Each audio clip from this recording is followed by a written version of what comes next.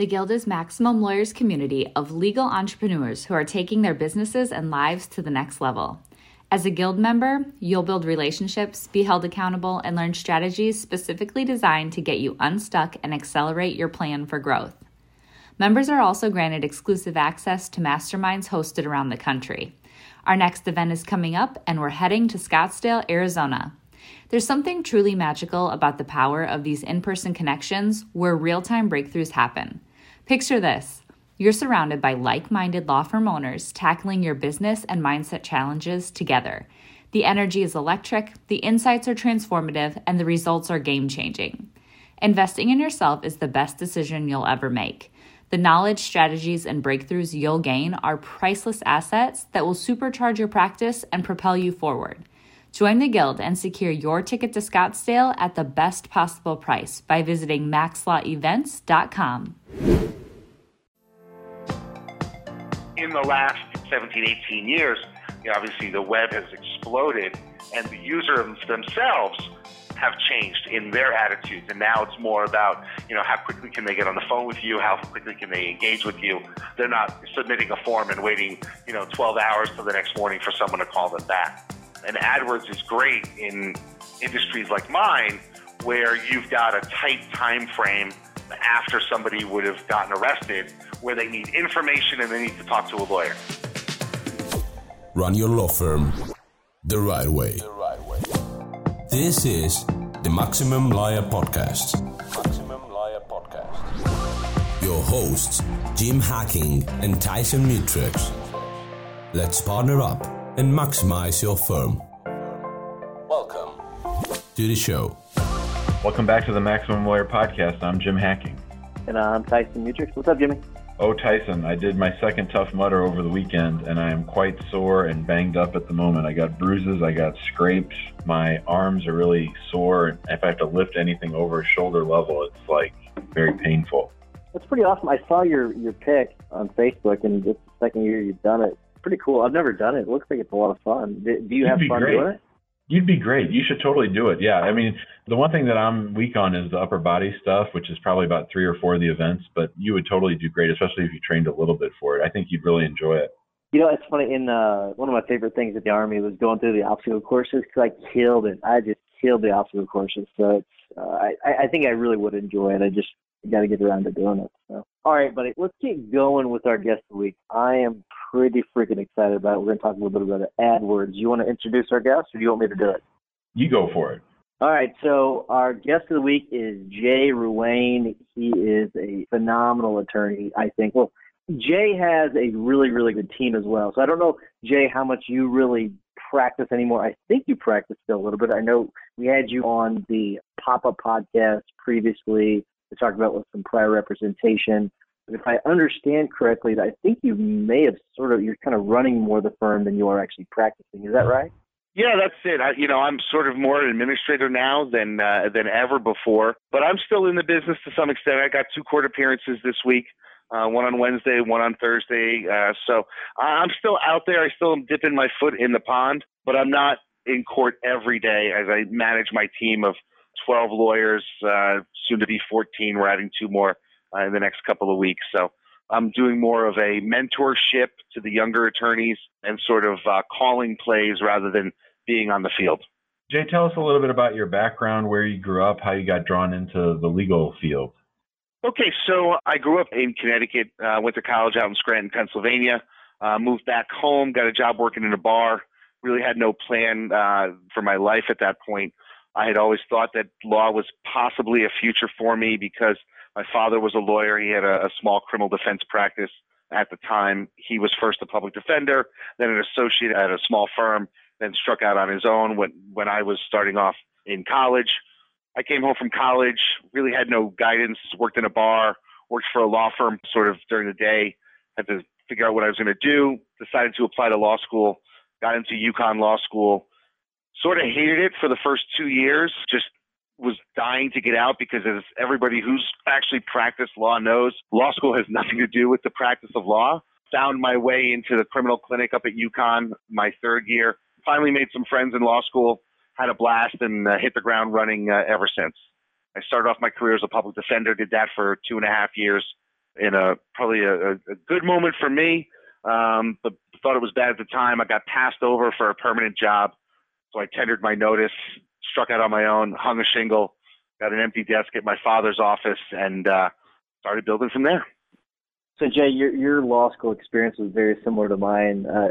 I hated the first year. The second year is whenever I started to kind of come into my own, and I took trial advocacy, and I just loved it. I loved the professor, and it kind of changed things for me. So you and I had kind of similar experiences. That was the first year, it just sucked. It was just miserable. All you do is read, and you don't really do a whole lot of like activity kind of stuff, the stuff that the practicing side of things. So I really hated it. But we'll talk a little bit more about your role in the firm. So what's the setup of the firm? Who's in your firm?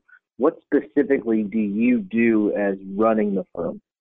So my firm, I guess you would say that I am co-equal partners with my father. My father, who's at the starting to begin the wind down of his practice.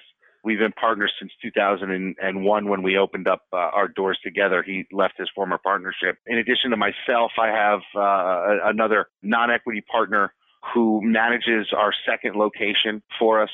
She's been with me since she got out of law school. We're sort of a family firm, right? Because it's myself and my father that started the firm, and our other partner, Teresa, is my sister's best friend. She had gone to law school, thought she was going to get a job working for the IRS, came in, couldn't get the job, needed a job, and I said, yeah, let's bring her in. And Teresa, who's been like a sister to me and my sister's best friend, has been with us ever since she started practicing. So she is the lady DUI of our business. We've built a whole business around her as being a DUI defense lawyer, in addition to myself handling DUI cases for the last 18 years. Yeah, so I basically run the day-to-day operations of the firm. I oversee all the marketing, and I have Teresa running the lawyers up in our Wethersfield, Connecticut office, which is a suburb of Hartford, the capital.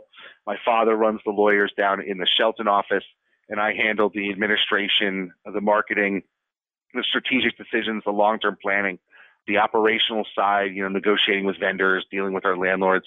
And then I handle a select number of cases every year.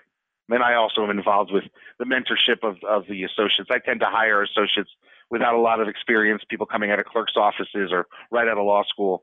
And so we do a lot of hands-on training. I feel like that's a way for me to give back to the legal community, is to teach younger lawyers the tricks of the trade and how to do this thing that's representing people. We don't represent corporations. We represent real people with real problems. And that's something I think is a problem with the legal profession, is because there's a lot of lawyers who are just sort of hanging a shingle because the job opportunities aren't there. But there's a lot of people out there who need lawyers. They might not just be able to afford the costs that go along with hiring a lawyer. So that's really what I do on a daily basis. Jay, walk us through how your firm has grown attorney-wise, and sort of how did you know when to grow? What were the things that went through your mind, and how did you prepare for taking on more and more attorneys? So my firm really sort of had a small footprint. We had 4 lawyers, myself, my father, Teresa, who was an associate. We had another associate, Sean Barrett, who was with us for the longest time.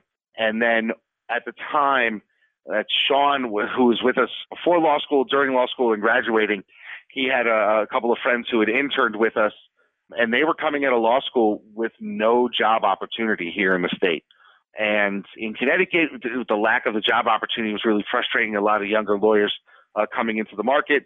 And the way the efficiencies or the inefficiencies of the state court system in Connecticut is something that was plaguing us as a firm at the time.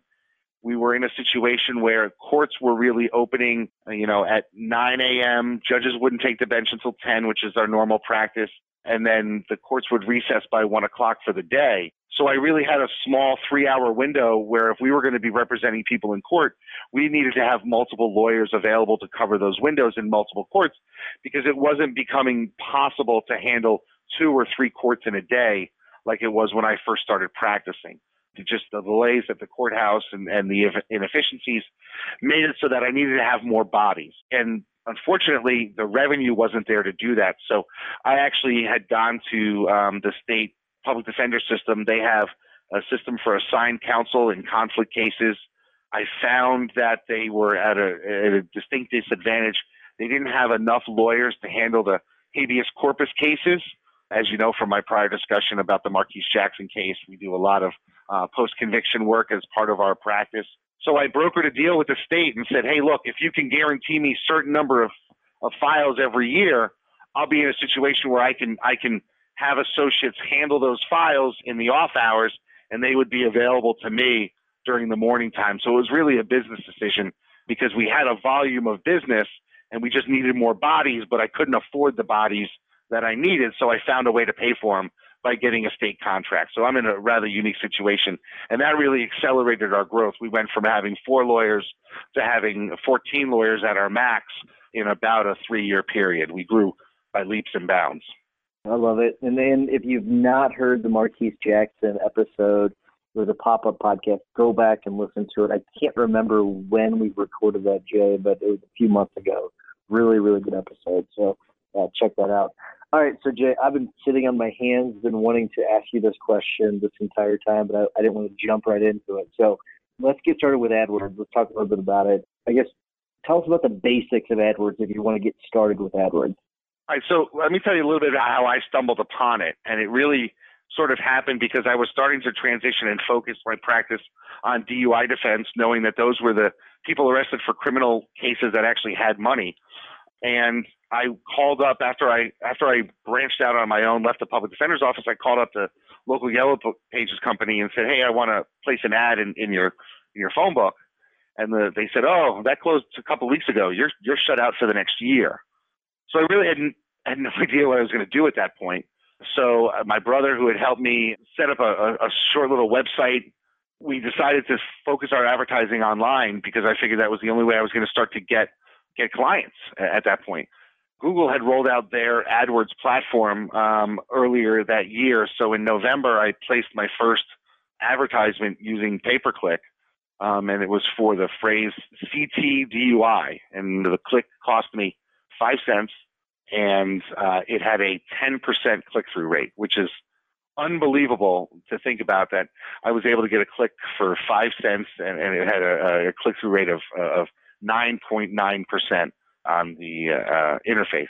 Once I did that, I started to realize that there was a lot of opportunity online, and I wanted to focus my attention on that because I figured there weren't a lot of lawyers online. So I sort of, jumped right in, haphazardly, I guess, at first, just throwing up keyword combinations and doing a lot of broad match searches. So I could find myself on the receiving end of phone calls and clicks. And back then, we would have really involved forms on our website, and people would fill out these, 40-page questionnaires on our website. And we found that those were phenomenal leads because they were the early adopters themselves. They were people that were using the internet back in 2002 to find information, and they had no problem giving up that information, and the speed wasn't necessarily really as important to them. In the last 17, 18 years, obviously the web has exploded, and the users themselves have changed in their attitudes. And now it's more about, how quickly can they get on the phone with you? How quickly can they engage with you? They're not submitting a form and waiting, 12 hours till the next morning for someone to call them back. And AdWords is great in industries like mine, where you've got a tight time frame after somebody would have gotten arrested, where they need information and they need to talk to a lawyer. It may not necessarily be the best for other industries where people need to contemplate something over a long period of time. The pay-per-click costs for a divorce lawyer are going to be exceptionally high, and they may not be converting as quickly. So you may be blowing through a large amount of your budget. Whereas on the criminal side, if they have a court date in the next 2 or 3 weeks, you're going to get a phone call based off a pay-per-click ad pretty quickly, convert them, and get money in the door. So you can fund yourself pretty quickly if you're doing pay-per-click for, speeding tickets and DUI defense and criminal defense in general. So I found a lot of success doing that. And of course, over the years, more and more competitors have gotten into the field to compete against me, driving up my click cost, et cetera. Jay, what happens after somebody clicks on the Google ad? Walk us through the funnel, or what happens after that. So we've actually started to dial back on our AdWords stuff because we're finding that we're able to really tailor our marketing to really get the people who are in the position to make a hiring decision pretty quickly. We're no longer advertising generic terms out there to drive people to information on our website because we're finding that people are finding our website organically. based on all the content that we have. But after somebody clicks, now we're actually going to a call-only ad, and they're clicking, calling, and connecting with our office and talking to somebody anywhere from 8 a.m. to 8 p.m., 7 days a week. We have a live person in the office able to answer those calls and able to direct them to the information that they need, and then tee them up to talk to one of the lawyers in the office who can go through the process. And I would say we close probably 94% of our clients on the phone and get them to retain, within the first 4 days of contact. Jay, what are some of the biggest obstacles if someone's going to jump into it today, they've never done it? Like, what are some of the things or some of the mistakes that people will make that you can maybe tell them now so they won't make them? One of the biggest mistakes I think people make, especially when it comes to AdWords, is thinking that more money is going to get them better results. And I think that's just a misunderstanding of how the AdWords auction system works. I mean, what you have to realize is Google is in the business of making money, right? Just like any other business that's out there. So if I'm willing to spend $10 for a click, and we'll use that, and for every 100 times my ad is shown, I get 10 clicks, that's going to make Google $100, right? And if you are willing to spend $25 a click, but for every 100 times it's shown, you only get clicked on twice, you've only made Google $50. So Google would rather put me, who makes them more money, even though I'm willing to pay less for that click, in a better position to get them revenue than it is somebody who's willing to spend more. So in that respect, just because you have a large bankroll doesn't necessarily mean that you're going to be the one who's going to get the most clicks and get the best position on the search engine results page. So one of the biggest mistakes people have, I see, when they get involved in pay-per-click is that they want to throw a lot of money at it right up front. And so they can blow through their budget by having very broad keywords, not limiting themselves geographically, and those types of things. So what you really want to do is you actually, it goes back to the whole concept. You want to sort of fulfill a niche. And if you are able to fulfill that niche online, you can have a very high click-through rate at a very low cost. You're going to make Google money. They'll be happy with you. But you're also going to get very highly targeted and viable client prospects from that interaction.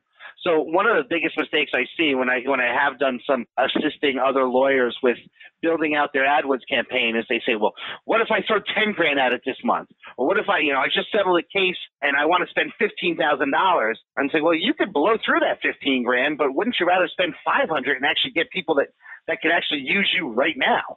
So that's the biggest thing. There's a tendency to want to have the widest net, but the widest net doesn't necessarily catch the fish that you want. Jay, what about the content of the ad? What language do you use? What's the copy? What's your mindset when you're sort of drafting a new Google ad? So one of the things that I have found in all my years of doing this is that 99% of all lawyer advertisement is ego-based lawyer advertisement. It's, let me tell you how great I am. Let me tell you about my awards. Let me tell you about the things that matter to me. I have an Martindale AV rating. You know what that means to the person on the street who just got arrested? Absolutely nothing, right? What we need to do is we need to get in the mindset of the consumer when you're building out your ads. And those are the ones that are going to get clicks, the people the ads that resonate with the people who are facing the problem that needs a lawyer. So we'll run our ads that'll talk about, concerned about losing your driver's license. Click here for more information. Talk to a lawyer in the next 10 minutes. That's one of the biggest questions that people have. When am I going to talk to a lawyer? Well, we can set something up right now. Putting out there that you've got an AV rating or that you're the biggest law firm in your county or that you've tried hundreds of cases. What I have found in my experience is that the idea of a trial is so frightening to so many clients that it's actually one of the least clicked on ads. We actually don't use that in any of our ads anymore because clients want to think that, number one, their case is not so complicated that would go to trial, or two, that there's going to be a way to find out because they know trials are risky and expensive. So what we try to do is we try to give them the information that, there are ways to resolve these cases short of trial. Of course, we're able to go the distance if that resolves, but we don't have to necessarily get there on our initial phone call or on our initial intake. We're not talking about that to them because we're not trying to scare them into hiring somebody. We want to give them as much information as possible. And I think that's one of the great things about a good pay-per-click campaign is that if you have a good pay-per-click campaign, you might be providing them information on your website that they can spend hours looking at the website and really getting as informed as possible. I mean, people nowadays want to be informed. And I think that's one of the problems with car salesmen nowadays, right? Because, 20 years ago, someone would walk into a car dealer and the guy would have to know a little bit about each car there. Now when I go to buy a car, I'm walking into a dealership. I know everything about the car that I want to buy. And the dealer, the guy who's trying to sell it to me has to know more than me, and that's almost impossible. We're dealing with the same thing with people, who are trying to consume legal services. They're going out and they're spending hours. I mean, it's not unusual for me to have the client who does want to have a sit down in the office. They'll come in and they'll say, I read every page of your website and I printed out 450 pages of this stuff. I have some questions for you. I mean, that happens. Those are usually the people who want to come in because they're going to be sort of a high maintenance client to begin with. But they are consuming the content that you put out there. So you want to not only have a rich pay-per-click campaign, but you want to have a good organic, content program on your website so that you can engage those people and give them what they're looking for. Hey, Jay, where should people start? What's point number one? Where do they go to? Is it AdWords Express? Do you recommend doing full-blown AdWords? Where should someone start? Well, I know some lawyers have had a lot of success with AdWords Express. I've never used the platform simply because I started long before AdWords Express even existed. And so I've never really had any opportunity to use it. But what I know about it is that it's like training wheels. It walks you through the process. It gets you to have a small footprint on pay-per-click. And if that's what you need to get yourself active, I would absolutely go for it. I mean, Google's not going to put out a product that's going to not provide you with some sort of results. And the AdWords Express program is designed to make it as easy as possible for people to start the whole rolling. But in my experience, using the AdWords interface, as you get to know, and there's been a learning curve for myself over the years.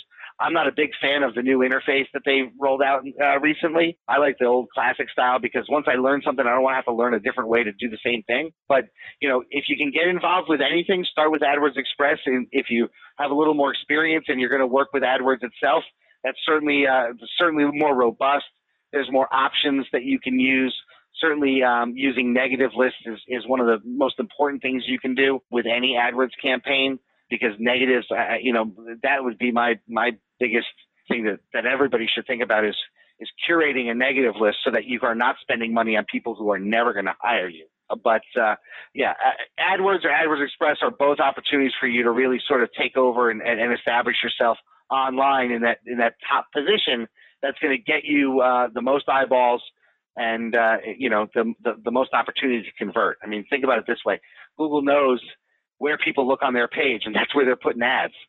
So that's why people click on the number one link, even if it's paid or it's organic. They're going to click on it.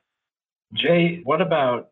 I'm always worried about running Google ads because I'm worried about just money going down the drain and me not knowing or understanding exactly how it all works. How do you tell when an ad is working or not working? Like, what's your thought process as you're watching the analytics on a particular ad that you run?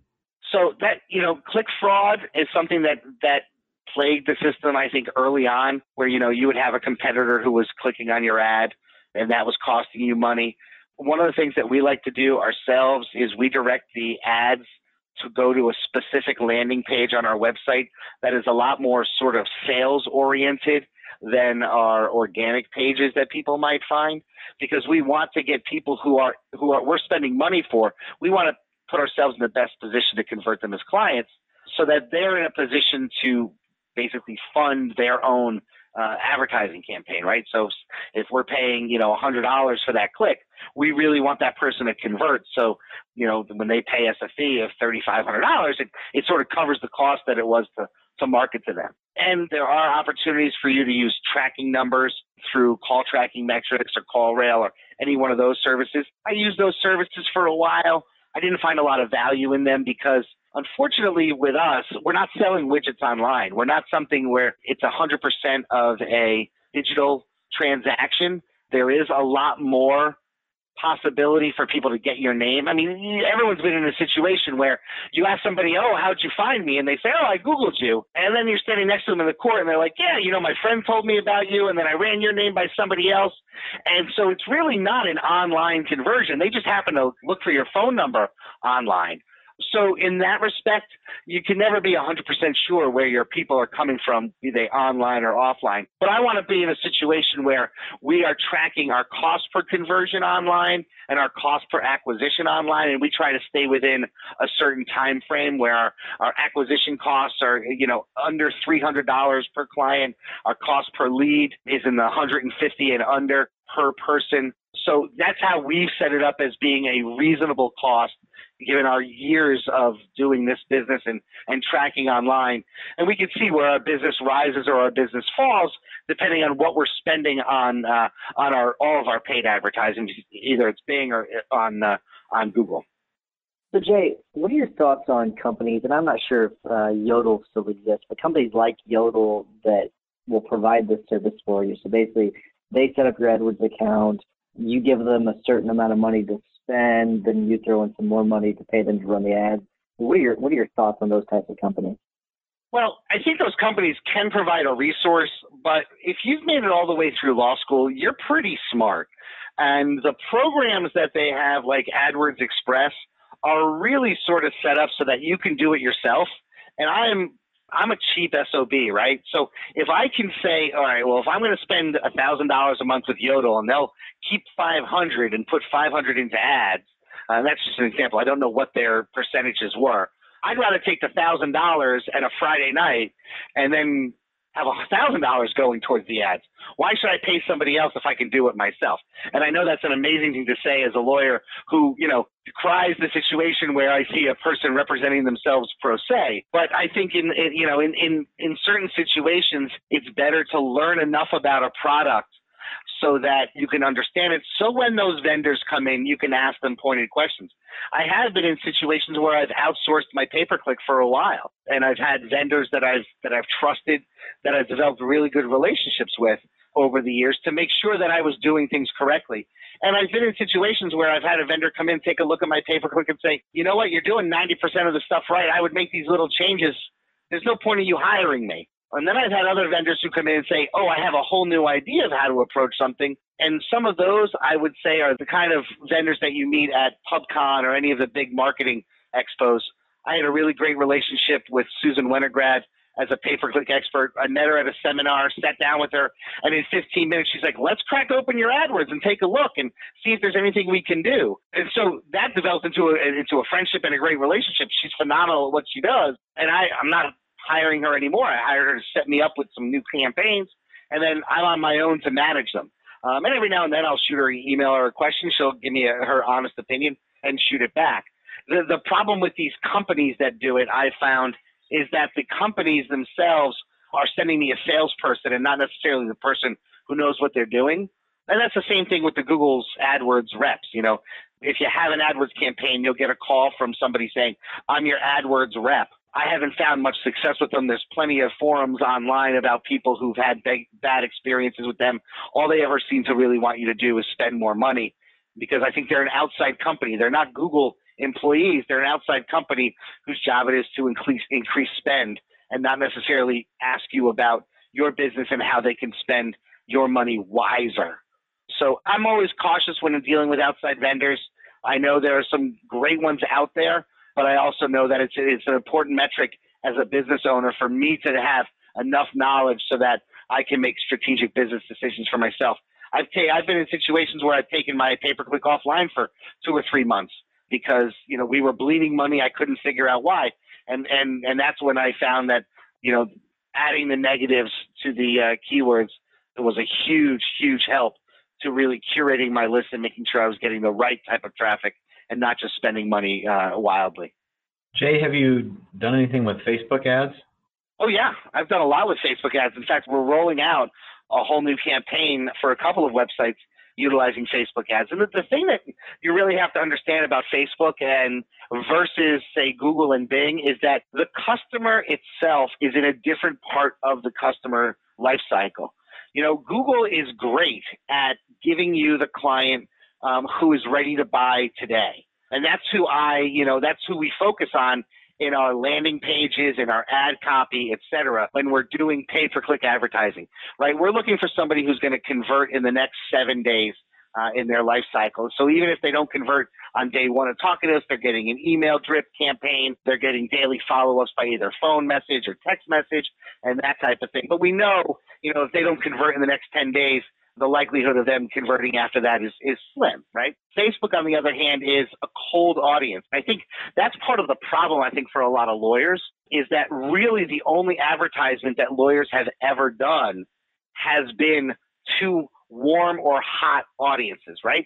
So, back when Bates versus Arizona came out, it was lawyers could place Yellow Pages ads. Well, no one's perusing the Yellow Pages for a lawyer on a Saturday night because they're interested in information. They're going to the Yellow Pages when they got to hire a lawyer for something that's come up. Same thing with Google, these pay-per-click ads. They're Googling for a lawyer, a Connecticut DUI attorney or a Missouri immigration attorney, when they've decided they need to make that purchase decision. Facebook, on the other hand, people aren't going to Facebook for those types of searches. They may be on Facebook, and the way I talk about it when I'm giving presentations on the topic is Facebook is like a cocktail party, right? If I were a DUI lawyer, I wouldn't bring up the fact that I was a DUI lawyer until the conversation started to turn around. Hey, what can I tell you about a DUI that you need to know? Facebook, you need to take these audiences from being cold to being warm so you can put out information. And the great thing about Facebook is that as you share more information on your page, you can then target the people that engage with that information, right? So, if you put out information generally in the Denver, Colorado area about immigration law, you could say, okay, I'm going to send it to everybody that's 18 to 65, then take that core audience that have engaged with your content and market to those people or remarket to the people that have been on your website. Those are people who are a little bit warmer, right? Those are the people that are interested in your stuff to at least engage enough with it. And then you take those people who have engaged with it and you warm them up by giving them more information or maybe show them some reviews of your stuff or some results that a client is talking about. And then they see a little bit more. And you're taking them from cold to hot on the social media versus taking them from hot to red hot on Google or Bing in pay-per-click and that are ready to convert on at the drop of a hat. So it's a different approach. And part of the biggest problem for lawyers is they're like, well, I'm going to drop $5,000 on Facebook and that should get me, X number of clients because that's what it worked on Google. Well, it doesn't work like that on Facebook because it's a different type of audience expecting a different type of product. So Facebook is great, but you have to have the right approach to Facebook. You can't expect it to give you the same types of results as pay-per-click because it's just not built that way and the people aren't there for that. There's a lot of resources out there. My big thing is to just start small, see how it works, and then grow from there. Because the great thing about the AdWords Express interface is that you can actually press a button and transfer over into the bigger interface. So when you're ready to go, you're ready to step up to the big leagues. They make it very simple for you to do that. All right, Jay, we want to be respectful for your time. Thank you so much for coming on. Before we give our tips and our hacks of the week, I want to make sure to remind everyone to go to the Facebook group. We've got a bunch of new members there, a lot of great discussion going on over there, so please check us out over there. And then also, I was looking at reviews of other legal podcasts, and there is some podcasts out there that have more reviews than us, and I don't feel like they should. So if you all will focus this week, please, on giving us a review. We would really, really appreciate it. Give us those 5 stars, because I think because of the guests that we have and the group we have on the Facebook, this is the best legal podcast out there. And it has nothing to do with me or Jim. It has everything to do with our listeners and our guests. So please go there and give us 5-star reviews. Jimmy, what's your hack of the week? My hack of the week is a book called The Coaching Habit by Michael Bungay Stanier. It was part of Pat Flynn's Book of the Month Club. I like the format of it, and it sort of gives some good tips and advice. There's sort of 7 steps that he has on how to be a good coach in an office setting. I've enjoyed it so far. It's called The Coaching Habit. Very cool. All right, Jay, what is your tip or hack of the week? So one of the things that I like to do is really curate my negatives list on Google. And one of the things that I've been able to do, you're going to want to add in cheap, free, discount stuff because you're not necessarily going to be looking to advertise to people that want something for free because they might not ever pay you. But one of the things you can do is go back like I did and take a list of the top 100 baby names for the last 50 or so years. We did male and female. Be sure to take your own name out of it because a lot of people in my field might hear that their friend got arrested for a DUI or them themselves got arrested for a DUI and they're looking to see if there's any newspaper coverage. So they might type in, John Smith DUI. Well, if they're just being looky-loos and they're not necessarily being, they're not the person who's looking for to hire somebody, they're just looking for gossip, you don't want to be advertising to them. So what you do is you take all of those first names and you create a negative list out of them, being sure to take your own name out of it because if somebody heard about J. Ruane DUI lawyer, you want them to be able to find you. But you can eliminate a lot of bad clicks for when people are searching for gossip and not necessarily searching for a lawyer, by eliminating all the common first names in your area. So that would be my tip of the week. Boom. Jay just saved everybody thousands of dollars. You're welcome. That's a really good one. All right. So my tip of the week is to actually check out our boy Ryan McKean's book, Empower Yourself, A Practical Guide to Connecticut Personal Injury Law. If you want to see how to write a book, look at his book. Buy his book. You can get it on Amazon. If you ask me, he'd probably mail you a copy of his book. He's that nice of a guy. But support him. He's one of our previous guests, one of our listeners. So check out his book. It's a really, really cool book. So check it out. Jay, thank you so much for coming on. This has been fantastic. Thanks for having me, guys. Thanks, guys. All right. See you next week. Thanks for listening to the Maximum Lawyer Podcast. To stay in contact with your hosts and to access more content, go to MaximumLawyer.com. Have a great week and catch you next time.